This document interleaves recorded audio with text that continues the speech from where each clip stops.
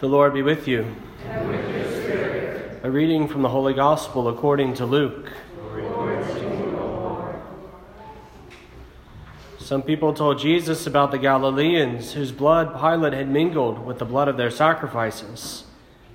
Jesus said to them in reply, "Do you think that because these Galileans suffered in this way, they were greater sinners than all other Galileans? By no means.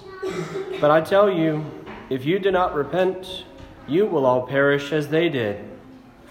Or those 18 people who were killed when the Tower of Siloam fell on them, do you think they were more guilty than everyone else who lived in Jerusalem?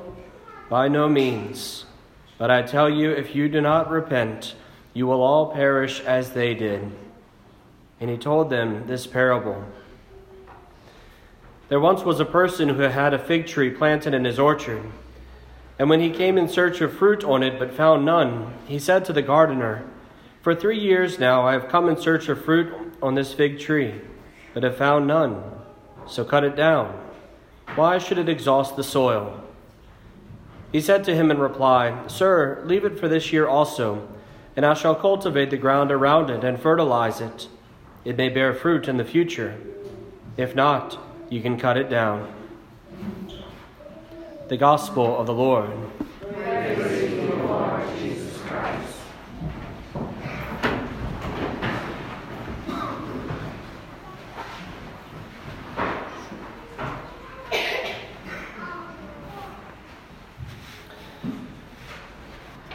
The readings that we hear today are both encouraging as well as challenging. In the book of Exodus, we begin and we go back to Moses, as we often do. And we hear of the story of the burning bush, should be familiar to us, I think, and how the Lord God speaks to Moses about his people. We're encouraged as we hear the Lord God say from the burning bush, "I have witnessed the affliction of my people, and I have heard their cry of complaint. So I know well what they are suffering. Therefore I have come to rescue them." These are words of consolation for us because it's a reminder to us that the Lord does not forget us. He is not deaf to our cries, that He sees us. He knows what's going on. And indeed, He comes to respond to us. Especially in difficult times, we know that the Lord comes to us to be with us. He who is God with us, Emmanuel. So we're encouraged at these first words, that the Lord comes to rescue us. But just as we recognize that the Lord has come to rescue us, in the words of St. Paul, we recognize that not all are rescued. St. Paul, writing about those same ancestors, the ones led out into the desert with Moses, said, "All ate the same spiritual food, namely the manna and the quail in the desert. All drank from the same spiritual drink, for they drank from the rock that followed them, and the rock was Christ." Remember that Moses struck the rock and water poured forth. They drank forth from the gift of Christ. And then he continues, "Yet God was not pleased with most of them." And this is the part where we ought to kind of stop and really pay attention. Because everybody followed Moses out into the desert. Everybody, that's what St. Paul is saying. Everybody went out. Everybody drank the same drink. Everybody had the same food. Exteriorly, everyone was on the same plane. And yet, many of them were not pleasing to the Lord. The gospel is the piece that kind of helps us bring those two readings together. It begins today with Jesus speaking to this group of people as a response to what they themselves have brought.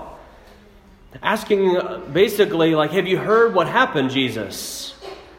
That there were these Galileans who their blood was mixed in with their sacrifices. What did they do to deserve such a terrible thing to happen to them? If you remember that for the Jewish people, blood is of the greatest of significance. Blood was life. Blood was the person. If your blood was poured out, then everything changed. I mean, if you bled, You weren't able to go into the temple because you were ritually impure. You had to be washed beforehand. And there was no touching of another person's blood. You didn't touch another person's wound because it was touching what was effectively death, because the blood was poured out. Life was poured out. Death was there. And so basically to say that their blood was mingled with other sacrifices, animal sacrifices, was to say that their blood, their life, was defiled. That it was basically made like that of the beasts. That they became no better than animals. And that was the manner of their death. And their immediate response is, of course, how bad were they that happened to them? And Jesus very clearly and very simply says, do you think they were worse than any of the other Galileans? Do you think their sin was worse? By no means. But unless you repent, you will be like them. Whoa now, Jesus, I was just telling you the news.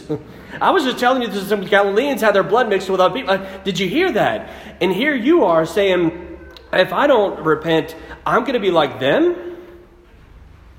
Imagine the shock on the people. And Jesus goes, yeah, just with the Galileans. Yeah, y'all all know the story of Siloam too. That happened in Jerusalem recently. The tower fell, killed 18 people. But do you think those people were worse sinners, that they deserved it more than anybody else in Jerusalem? No. But again, unless you repent, you will do the same. Unless you repent. It's this call that God gives to us, not to be worried about what other people are doing, but to look here.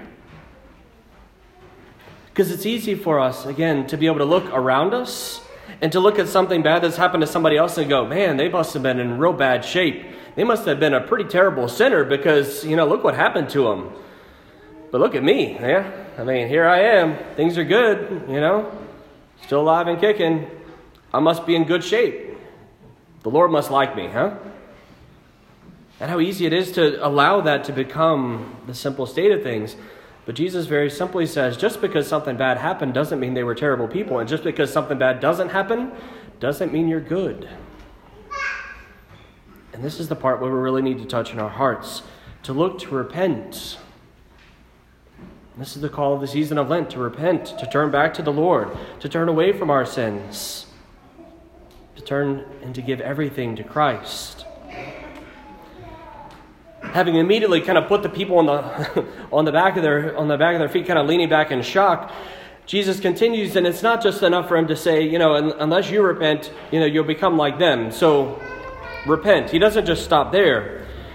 He gives a parable, as he often does, to be able to explain a little bit more, to make sense a little bit more. And he tells them about a landowner and a gardener. The landowner, as he speaks, is God the Father. He owns the land. He's the one who's the rightful owner. Everything is his. Everything is God's. And the fact is that the tree is us. And that also should be the scary part when we hear about what happens with the tree. God the Father is the one who comes and he looks in the garden and he sees all his orchard. It's this great orchard, lots of trees producing great fruits. And then there's this tree over here that just, for 3 years now, I've come here looking for fruit from this tree and there's nothing. It's got green leaves. It looks nice. Nothing bad has happened to it. It didn't get struck by lightning or anything. But it's not producing any fruits. It's exhausting the soil. It's a waste. It's consuming the nutrients for its green leaves rather than fruits that all the other plants would produce something with. Or maybe if we can cut it down, put something in its place, that thing will produce something good. It will produce something fruitful for us. So he turns to the gardener and he says, 3 years have come, no fruit has it borne, cut it down. The gardener, who comes as Christ, says simply, give me a year. Give me some time. Let me work with it. Let me give it some fertilizer. Let me make sure it gets everything that it needs. Let me pour extra effort into this tree. Maybe it'll produce fruit. And if not, cut it down. And again, The tree is us. The Lord desires to have fruit. God the Father, He has created us. He's given us everything we need, everything and more. He has come to us to give us grace, life. And He wants to make sure that we produce fruits. That the nourishment we receive from Christ the rock is not in vain. He wants to see fruits from us. And if we don't produce fruits, He'll cut us down.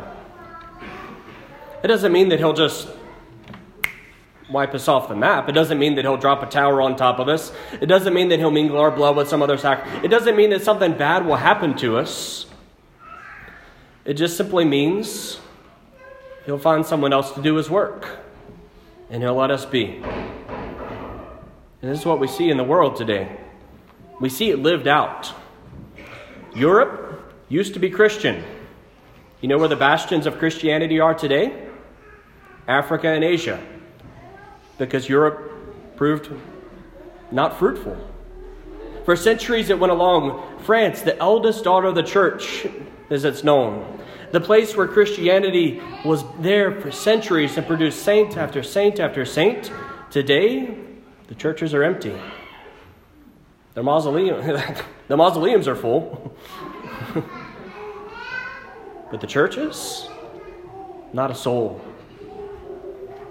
They're museums at this point, where you can go see what the church used to look like in France. How beautiful it used to be. Wow. Look at it when it was in its glory. If only people actually came here to pray that actually were from France. Most of the people that go to church in many of these churches are not actually from there.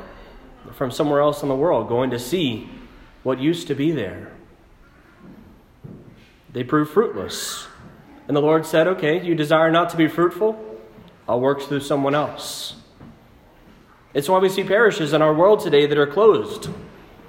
Because if a parish proves fruitless, if it doesn't produce priests, if it doesn't produce holy men and women of faith, if it doesn't reproduce disciples, it can't reproduce. And it just simply dies. And so, the church says, okay, well, we're done. We'll go somewhere where it bears fruit. And He also does it in individuals. With myself, with all of us. The Lord comes and He desires something of me, desires something of you in particular. For me, it's to live my life as a priest, to serve here in the diocese. For you, it's to be in whatever state you are, married, single, widowed, to be able to work or not, according to whatever your state of life is today, to be able to do the things entrusted to you and to do them well. To allow ourselves to be filled by Christ, and then to go forth and to produce fruits for the glory of God and for the good of others. And if we don't, God will pick somebody else. If over and over and over and again, the Lord comes to me and says, Brent, I want you to do this thing for me. And over and again I go, nah, kind of busy right now. I got maybe next week, Lord, but I got a thing for the next few days. I would love to, Lord, really, I would. But I'm not gonna do what you desire of me right now. I'll give you 10%. I'll give you a little bit of what you want, but I'll not give you actually what you really desire. Eventually the Lord's gonna tire of that.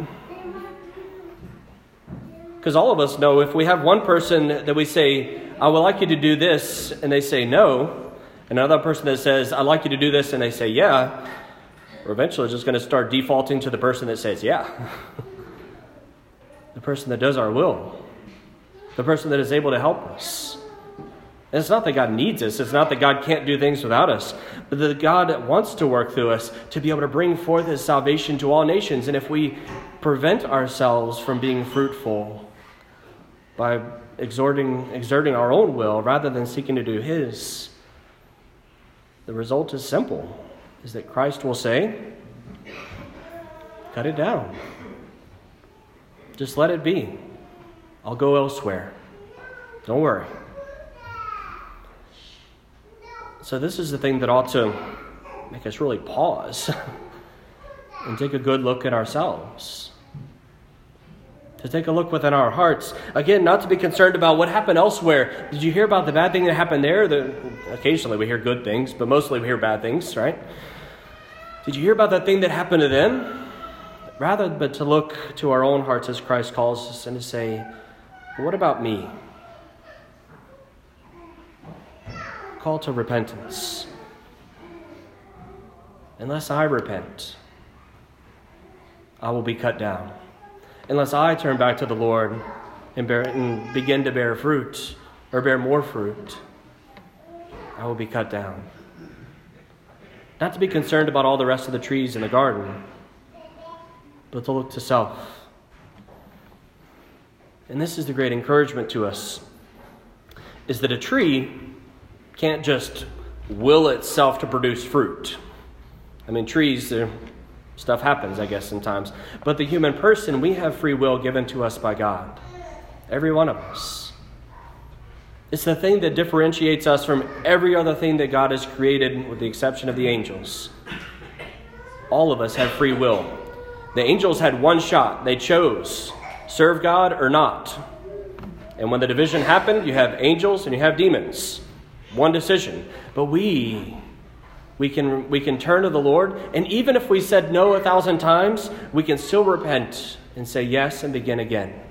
And this is the good news, is that Christ comes to us and he wants to nourish us. He wants to give us the fertilizer. He wants to make sure we have the proper water. He longs to give these things to us.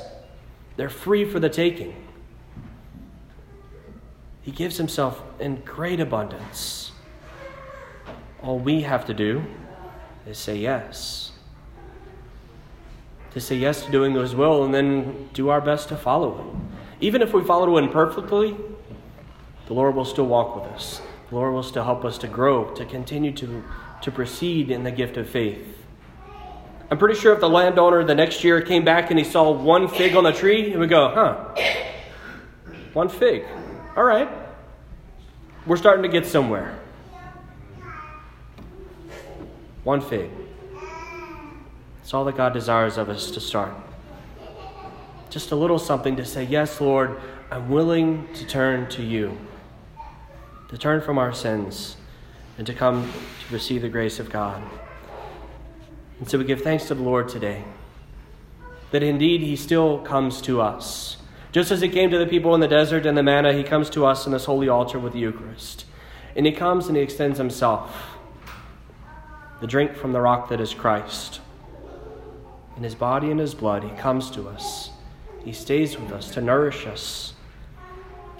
May God grant that our hearts would be open to receive him today. And not just to receive him, but to allow him to change us. That receiving his word into our mind and receiving his flesh into our bodies, we might indeed bear much fruit.